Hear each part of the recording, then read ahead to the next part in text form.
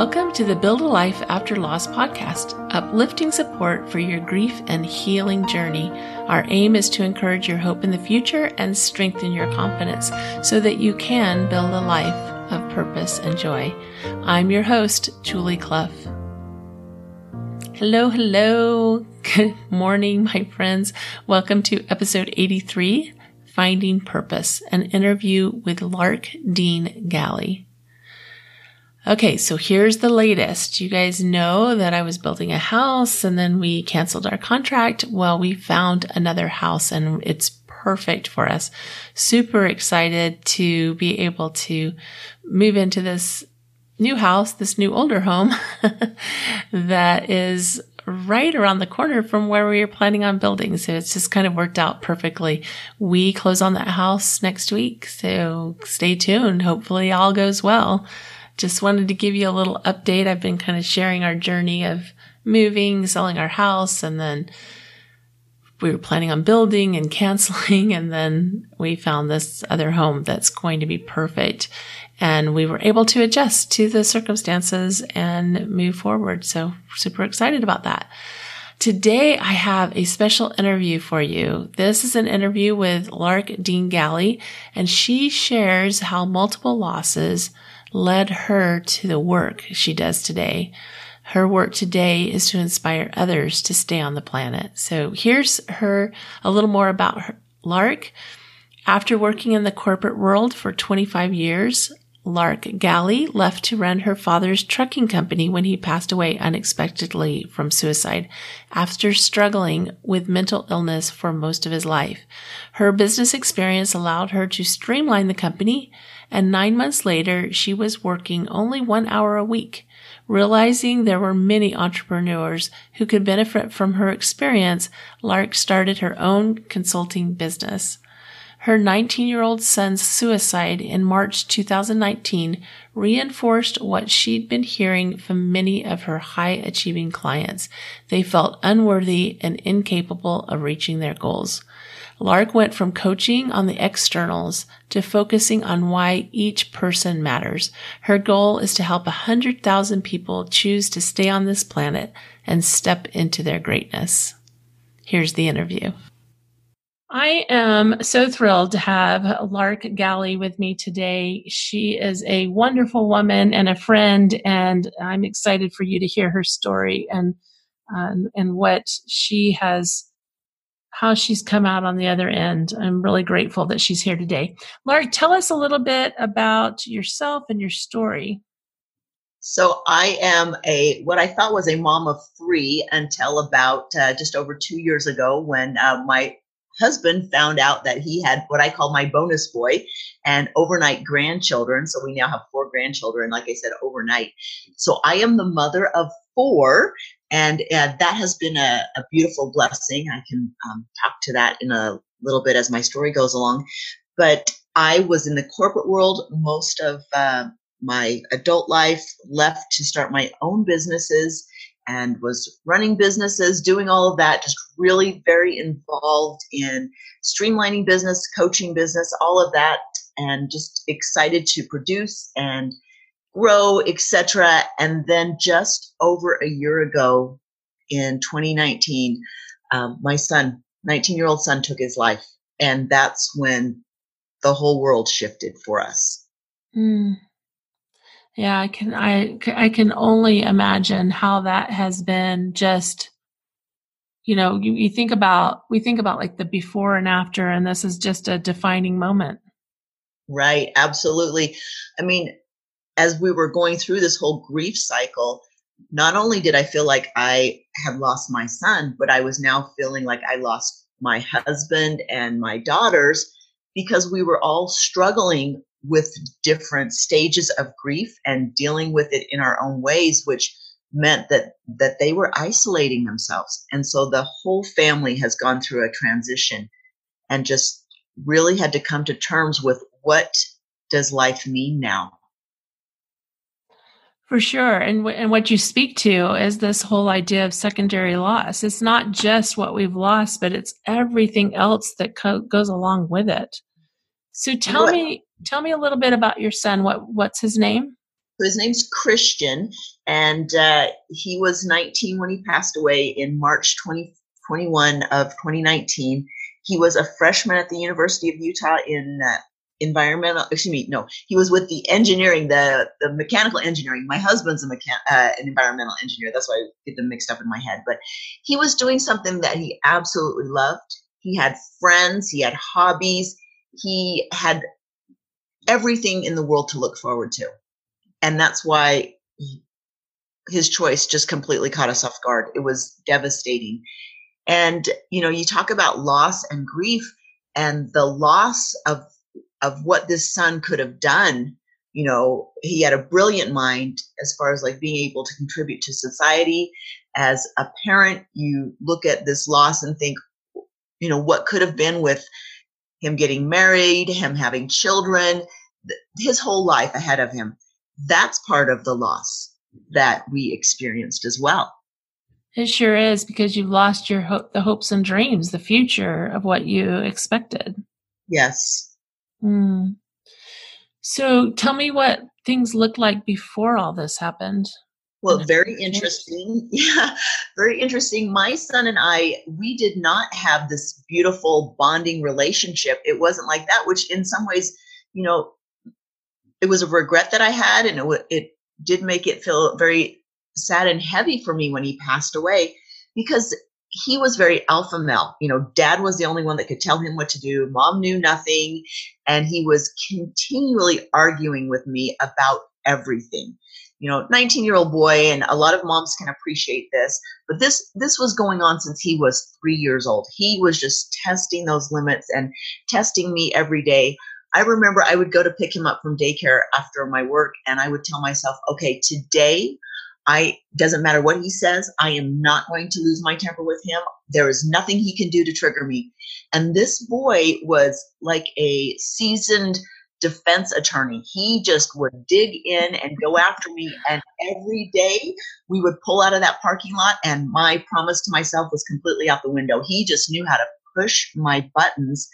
And so our relationship was really difficult before he passed away. I was very frustrated with him, and just looking forward to the day when he could move out on his own and, all the things that he didn't want to do, like take out the trash, he could then not take out his trash if that's what he chose to do, or could choose not to do his laundry. These things, just frustrating things. And yet I look at how frustrating and how much he played that role in my life every day. And I look at it now, and he's still a very big part of my life, and yet it's a grief. It's a whole, it's a missing part that now is played out in my life. Well, and I appreciate your honesty, because so often when we lose someone that we love, because even with the frustrations we love, right? And we lose someone we love, and then we start to just paint a perfect picture. And so it's important that we look at all aspects of the relationship.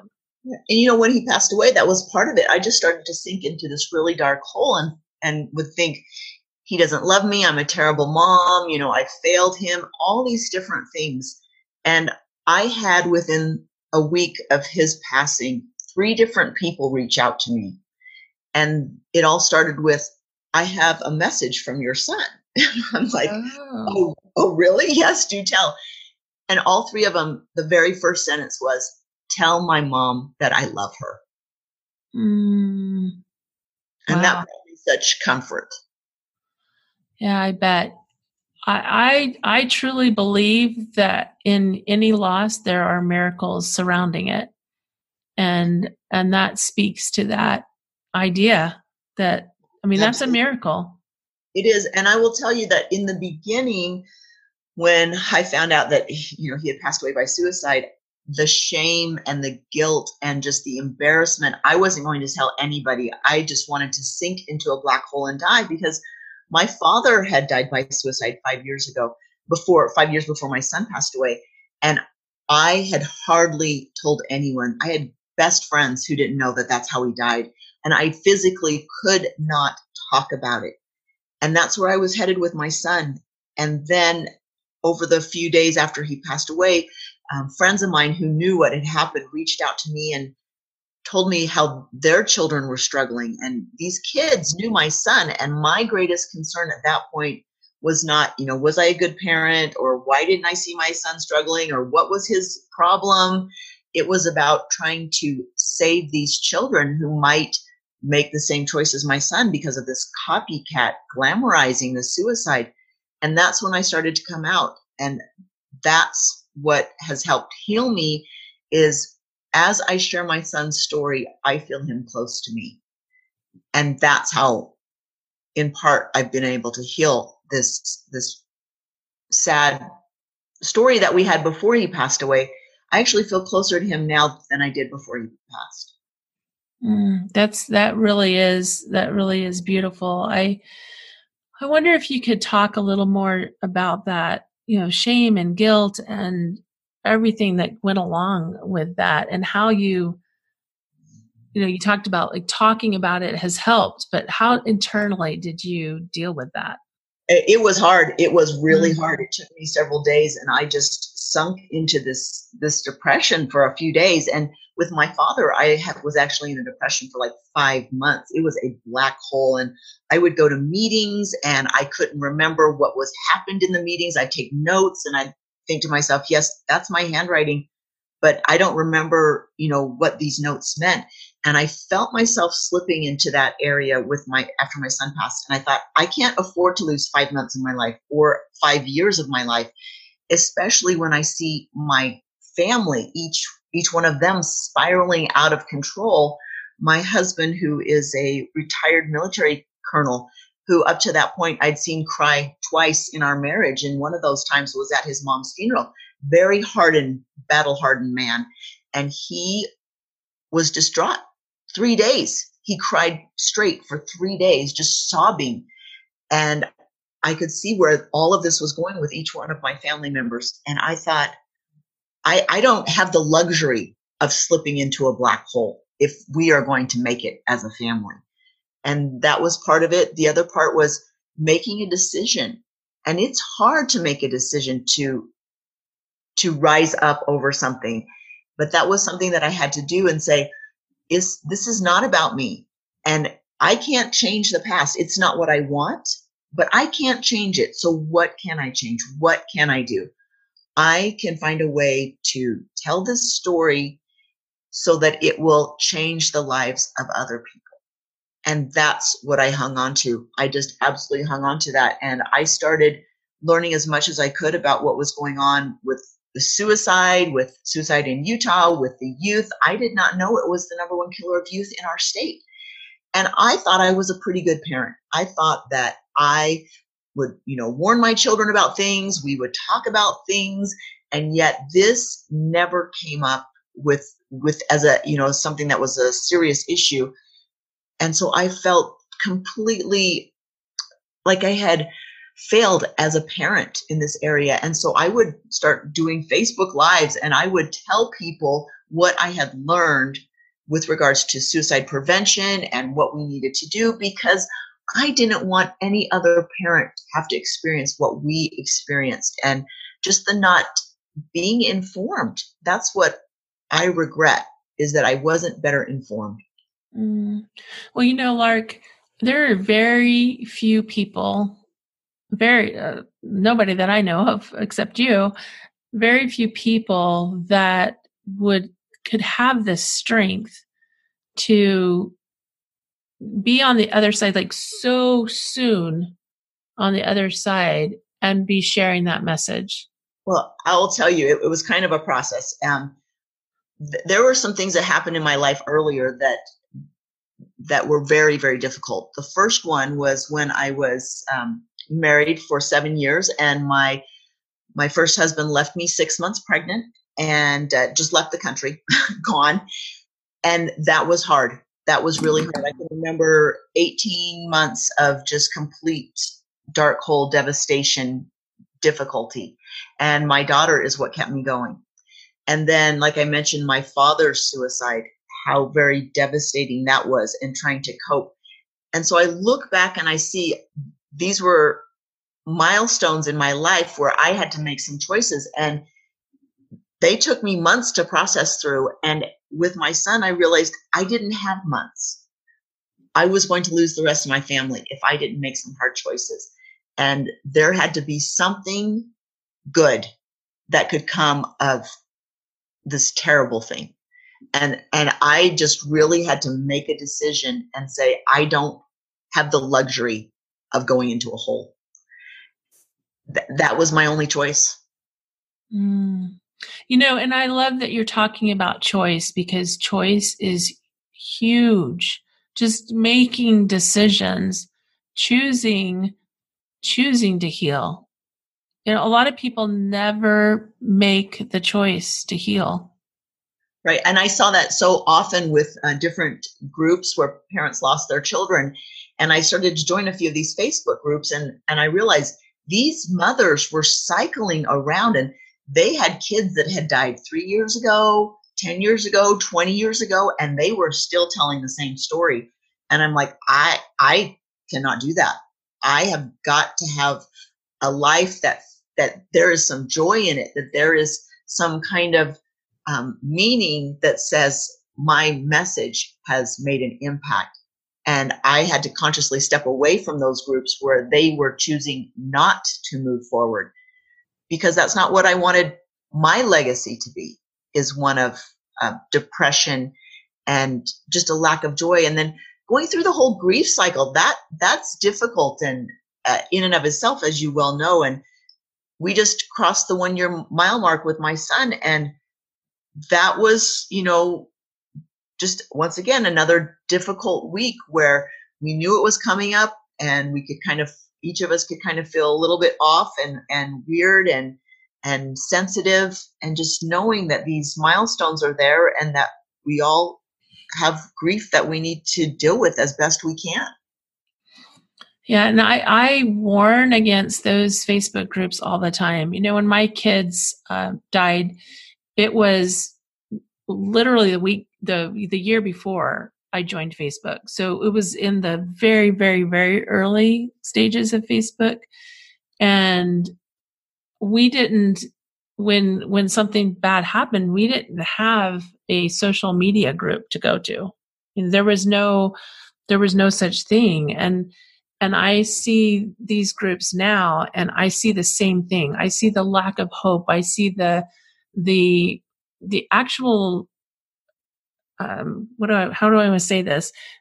The actual, it's propping up this idea that a mother who's lost children is always going to suffer and always be in pain. And I just don't believe it has to be that way. Right. And I totally agree with you. And that, once again, is a choice that I made. And you look at these things about regret and sadness. I regret that I did not strive to improve the relationship earlier in our lives.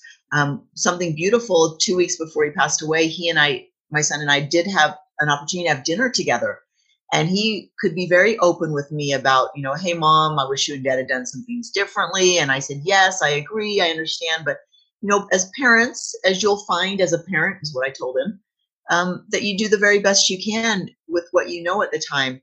And so we made changes to the family rules so that we could, help them feel like they were more involved with deciding how their lives would be.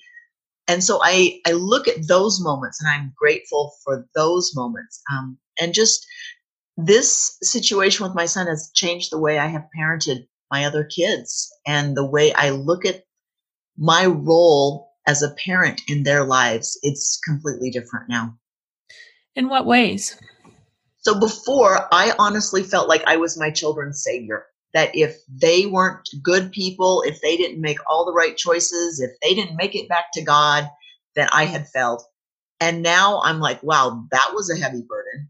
And so after my son died, I just took that burden off, and I said, you know what? As a parent, my role is to love my children, to support and guide my children, to be their cheerleader.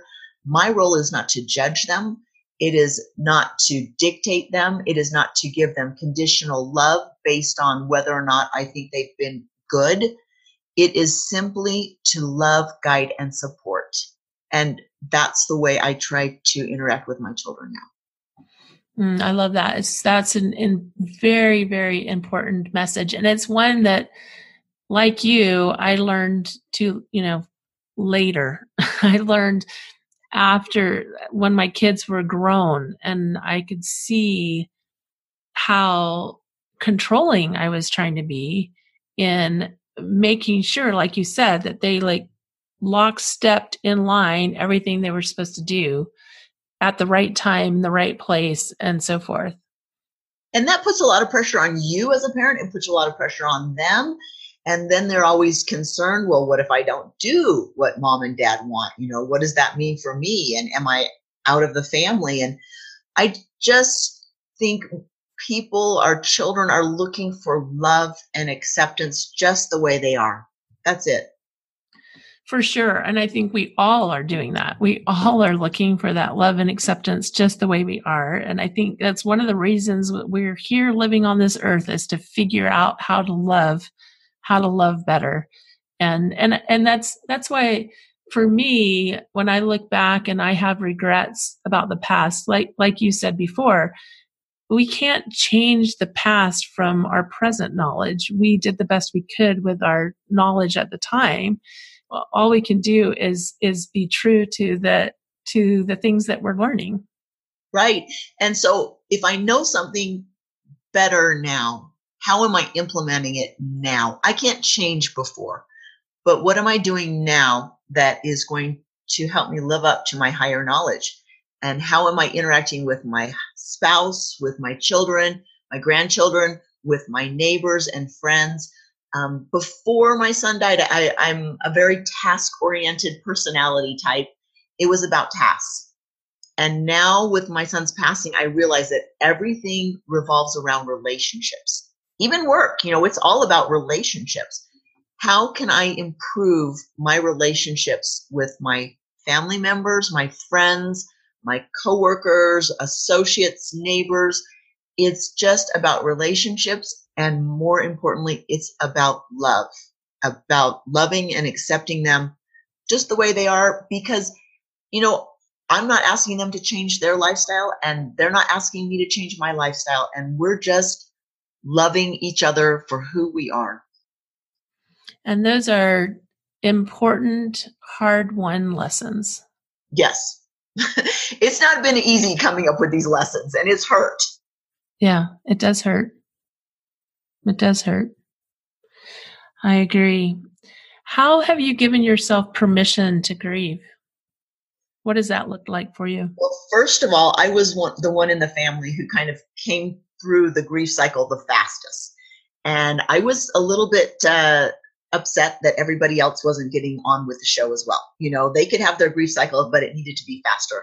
And I had to step back and allow everybody in the family to have their own grief cycles according to their timeline. It wasn't about my timeline. I have a daughter that's 19. She's now in basic training, and she won't even talk about her brother. She will leave the room if I bring it up. And instead of trying to force her to confront this, I just had to let it go and say she's going to have to deal with this on her terms when she can. And so I had to stop trying to force that. With my husband, allowing him to just be devastated for months on end, trying to help him see maybe ways that he could move forward in his life and get some help in different ways, but to allow him to grieve. And that was really hard for me. And conversely, they had to allow me to speak about it because they didn't want to talk about it. And I was over here talking to every person in the world, that would even expressed an interest in knowing what they could do for suicide prevention. And I will tell you this, just over a year ago, if you had told me that you would be on a platform talking about suicide prevention, or you would be talking about God and in public forums and just doing all this spiritual stuff, I would have said, no, you're crazy. I don't talk about my spiritual stuff. That's my personal stuff. And I don't talk about suicide prevention because that is embarrassing and that's a stigma and that doesn't happen to normal people. And yet here I am. And I'm just moving forward and trying to say, this is a hard lesson and it's a hard path, but I want to talk about it so that I can help you understand that you never want to be on this path, first of all. And second of all, that if you're thinking of suicide, we need you. We need every person to stay on this planet because you have a message that only you can deliver. And if you're not here to deliver that message, when another person down the road needs to hear that message, you're not going to be there for them. And that's huge. And that's why we are so connected and we need each other. You are absolutely compelled to share your message. I am. And I love it. I love it. I love that you have adjusted, or you've taken everything that's happened and you've allowed it to transform you. Yes. You know what? And honestly, grief transforms us. I want to say at the DNA level, I am not the same person I was a year ago. The things that used to upset me, I just can't even go into that sphere anymore. It just doesn't even faze me anymore. It completely changed my inner being. And it has helped me to become more compassionate, more patient, more loving. All of these things that we love to strive for and to be, we just don't want to pay the price to be there. Yeah. And I totally agree. And I think too often we think of grief as being crushing, which it is crushing. It is absolutely crushing, but we don't recognize it as it's the path to healing. Yes. The grief is the path to healing. The grief is the path to transformation. Absolutely. You know, and we do have to go through grief. And there have been times when the grief was so overwhelming. It was just debilitating for me. I kind of got out of the chute pretty quickly as far as like, okay, I'm going to take on tasks. I'm going to learn how to do this. I'm going to, cope with this. And so in the beginning months, I actually did much better thinking that with time, it will heal my wounds. That's not really what happened. At about the 4.5 month mark, it really hit me and my husband hard. It was, he's not coming back. He's never going to walk through that door again. And it started to get harder. And at the 6 month mark, it was so heavy on my heart, I could barely breathe. And I went out walking. I was in southern Utah at a retreat that weekend. And I went out walking by myself out in the Red Rock. And I had a talk with God and my son. And I said, I want to share this message, but I need you to take away this piercing pain in my heart that hurts so badly that I can barely breathe. And it was gone. It's not that the sadness was gone, but the overwhelming pain that you're walking around with a stake in your heart, that part was gone, so that I could breathe and so that I could continue to share this story, because I couldn't do it being so weighed down with just the grief. Yeah, I remember you telling me about that. And that is when we can, your belief, your faith, your conviction of your purpose and your message is really powerful. Thank you. And I don't doubt it for a minute. I absolutely feel like God has given me this calling. It's not anything that I would have wanted. I don't know that anybody, raises their hand and say, yeah, I'll take that one, please. But I feel like it is an absolute calling from God. And I am not a therapist. I'm not a doctor. I am nothing in that field. I am simply a concerned parent who wants to make a difference in the lives of other parents and other children. And I made a promise to God. I said, I will do whatever you need me to do. I just need you to open the doors. And sometimes it's been like, oh, I need to talk about that. Ooh, okay, fine. We'll talk about that. Or, oh, I'm writing a book. Okay, apparently I'm writing a book. Or I'm going to be on other people's podcasts, or whatever it is. I'm going to do it because I have promised that I will share my message. And the doors have been opening. I had a big publisher talking to me earlier today about this book that I've finished the rough draft for and getting ready to release to a publisher. And just the miracles, because I am so impassioned about this story that people need to hear. And the most gratifying thing for me is after I share my story, later people will come to me and they'll either tell me or call me, or they'll shoot me a message on Facebook or text, and they will tell me the outcome of how my story has impacted them. And that is the payoff for me, to see their lives have changed. Amazingly rewarding. Absolutely. I often say my mission found me, and I said yes. And that it feels like you have had that same experience. Absolutely. Exactly. Yeah. And you just look at it and you're like, wow, that was interesting that I chose that, but okay. Exactly. So, this is your story. As much as we want to wish that it was unusual, unfortunately is not unusual. And I hear this all the time. I hear this story all the time. We had no idea, and then this happened. And so what do you tell parents? You know what? I would say, number one, make it a safe environment for your children to share. Okay, so when my son was almost 16, he experienced a little bit of depression that he was showing, and took him to a therapist. And basically, he had a heart-to-heart with a therapist. I came in, and then it was like, Mom, I don't believe in God. I believe in science. Okay, son, you run with that. I believe God is science, but you run with that. I honestly think he thought I was going to be very angry and maybe yell and scream and tell him that he needed to get out of the house, which is all shocking to me because we're a pretty open family, and I don't know, I don't even know why he would have felt that, but that to me shows me that he was afraid to tell me what was really going on with him. And so I think that is really important, is to create an environment where, what if my son had said, hey, Mom, I'm gay, or I got the girl down the street pregnant? We need to understand that, once again, we are not there to dictate to our children.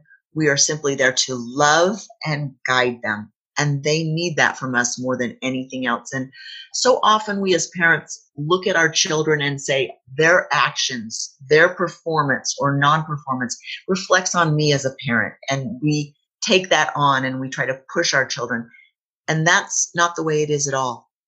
If we can separate who they are versus what our image is, because that's very selfish, then we can be there to be their guide and to love them without the conditions. Yeah, one of the questions that sometimes I'll ask myself and need to ask myself more often is, what is my motivation? If my motivation is to change someone in order to make me feel better about myself, then that's not a pure motivation. Exactly. That is spot on. And yet we do it so much with our children. And we think, well, I'm doing it for their best. Was it for their best or for our best? Mm-hmm. And a lot of times, we being older and more experienced, we can see where the road is going if they stay on a certain road. But our yelling, screaming, preaching is not going to help them. They're their own entity. They're going to make their own decisions.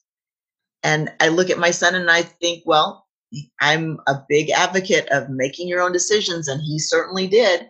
So if I believe in that, then I have to allow him his choice. And yet it hurts me, and it makes me sad that that's what he felt was his only choice. And yet I feel like, what more could I have done to help him know that it didn't matter what he did or didn't do or performance, that I was just there to love him. Yeah, and you said a minute ago to love and guide, and I think the message that you're sharing is love and guide, but then don't freak out when they don't go the direction that you're guiding. Exactly. Exactly. That's it. You just need to be the voice of reason. And if the mom or the dad has lost the voice of reason, the kid's not going to come to them for any guidance. For sure. Anything else that you would suggest to parents? I think this whole idea of a safe environment, we're there to love and guide, is super important. That, and just be really real with the children. Don't ask them, oh, are you feeling sad? Those kinds of things. If you see them really struggling, say, are you feeling suicidal? You have to call out and you have to use the hard words, because if you can't use them, then they're not going to use them. And if they are feeling suicidal, they're already telling themselves that they're a terrible person and, who does this? And so if you can't say it, then they certainly can't say it. Have the hard conversations. I know when I went to the high school to break the news to my youngest daughter, who was a senior, and we went into a room and she just broke out just sobbing. And I said, well, let's get you home. And she said, no, Mom, I can't. I have to run. And she was on the track team and she wanted to just leave the high school and just run and run and run for miles. And I had to tell her, even though she was distraught, I said,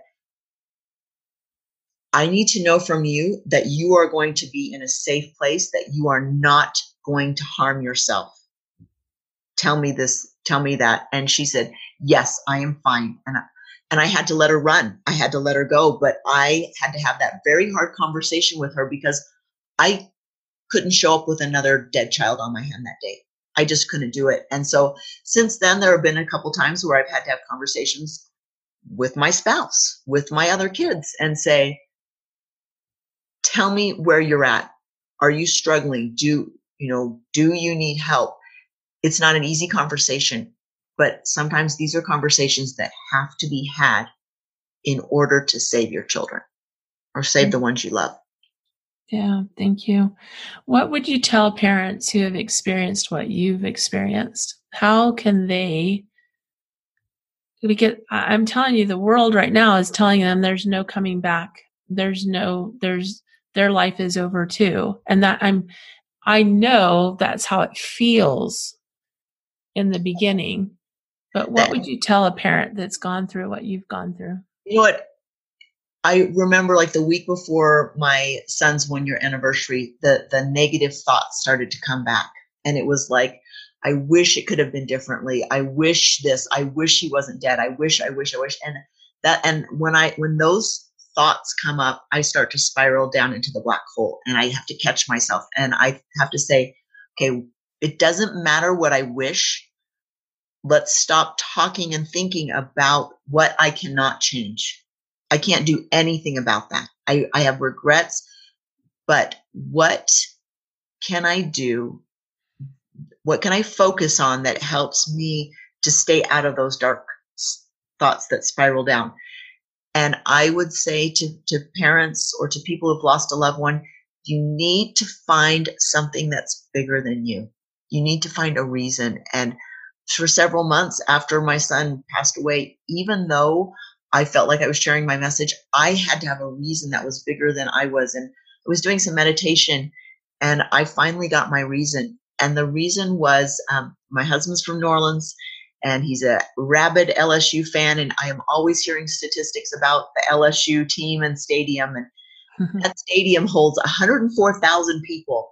And suddenly in my meditation, I was in that stadium and I was on a stage.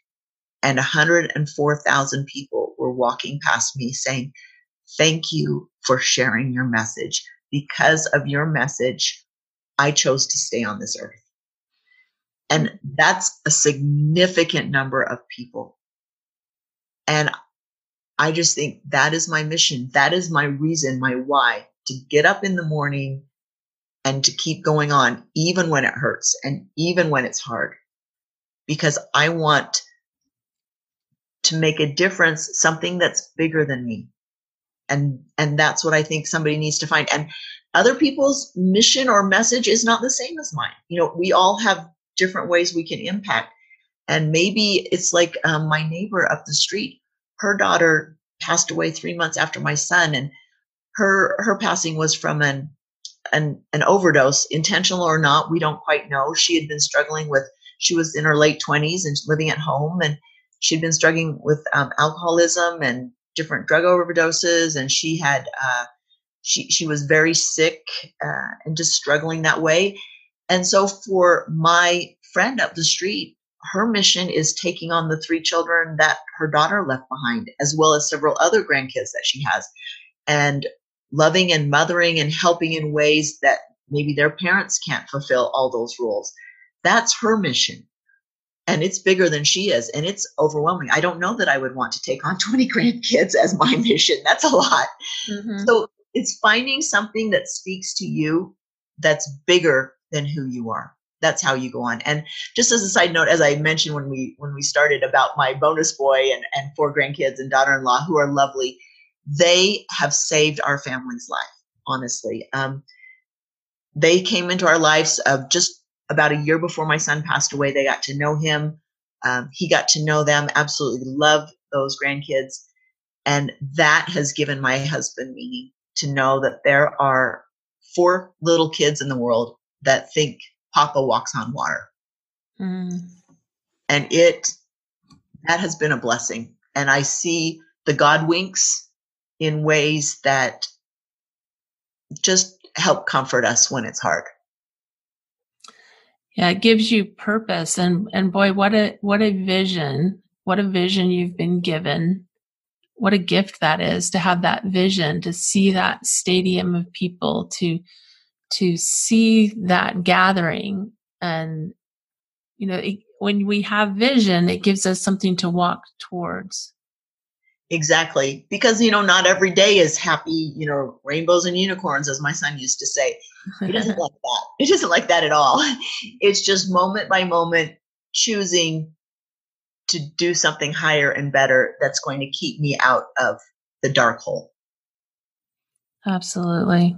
Absolutely. I thank you so much for sharing with us just everything, sharing how this has impacted you, how you have moved forward.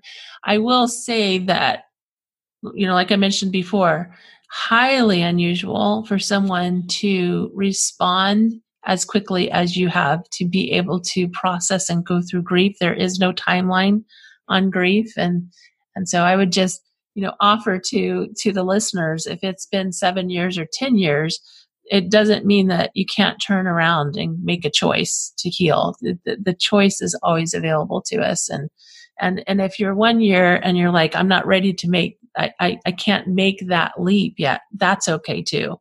But I really appreciate everything that you've shared.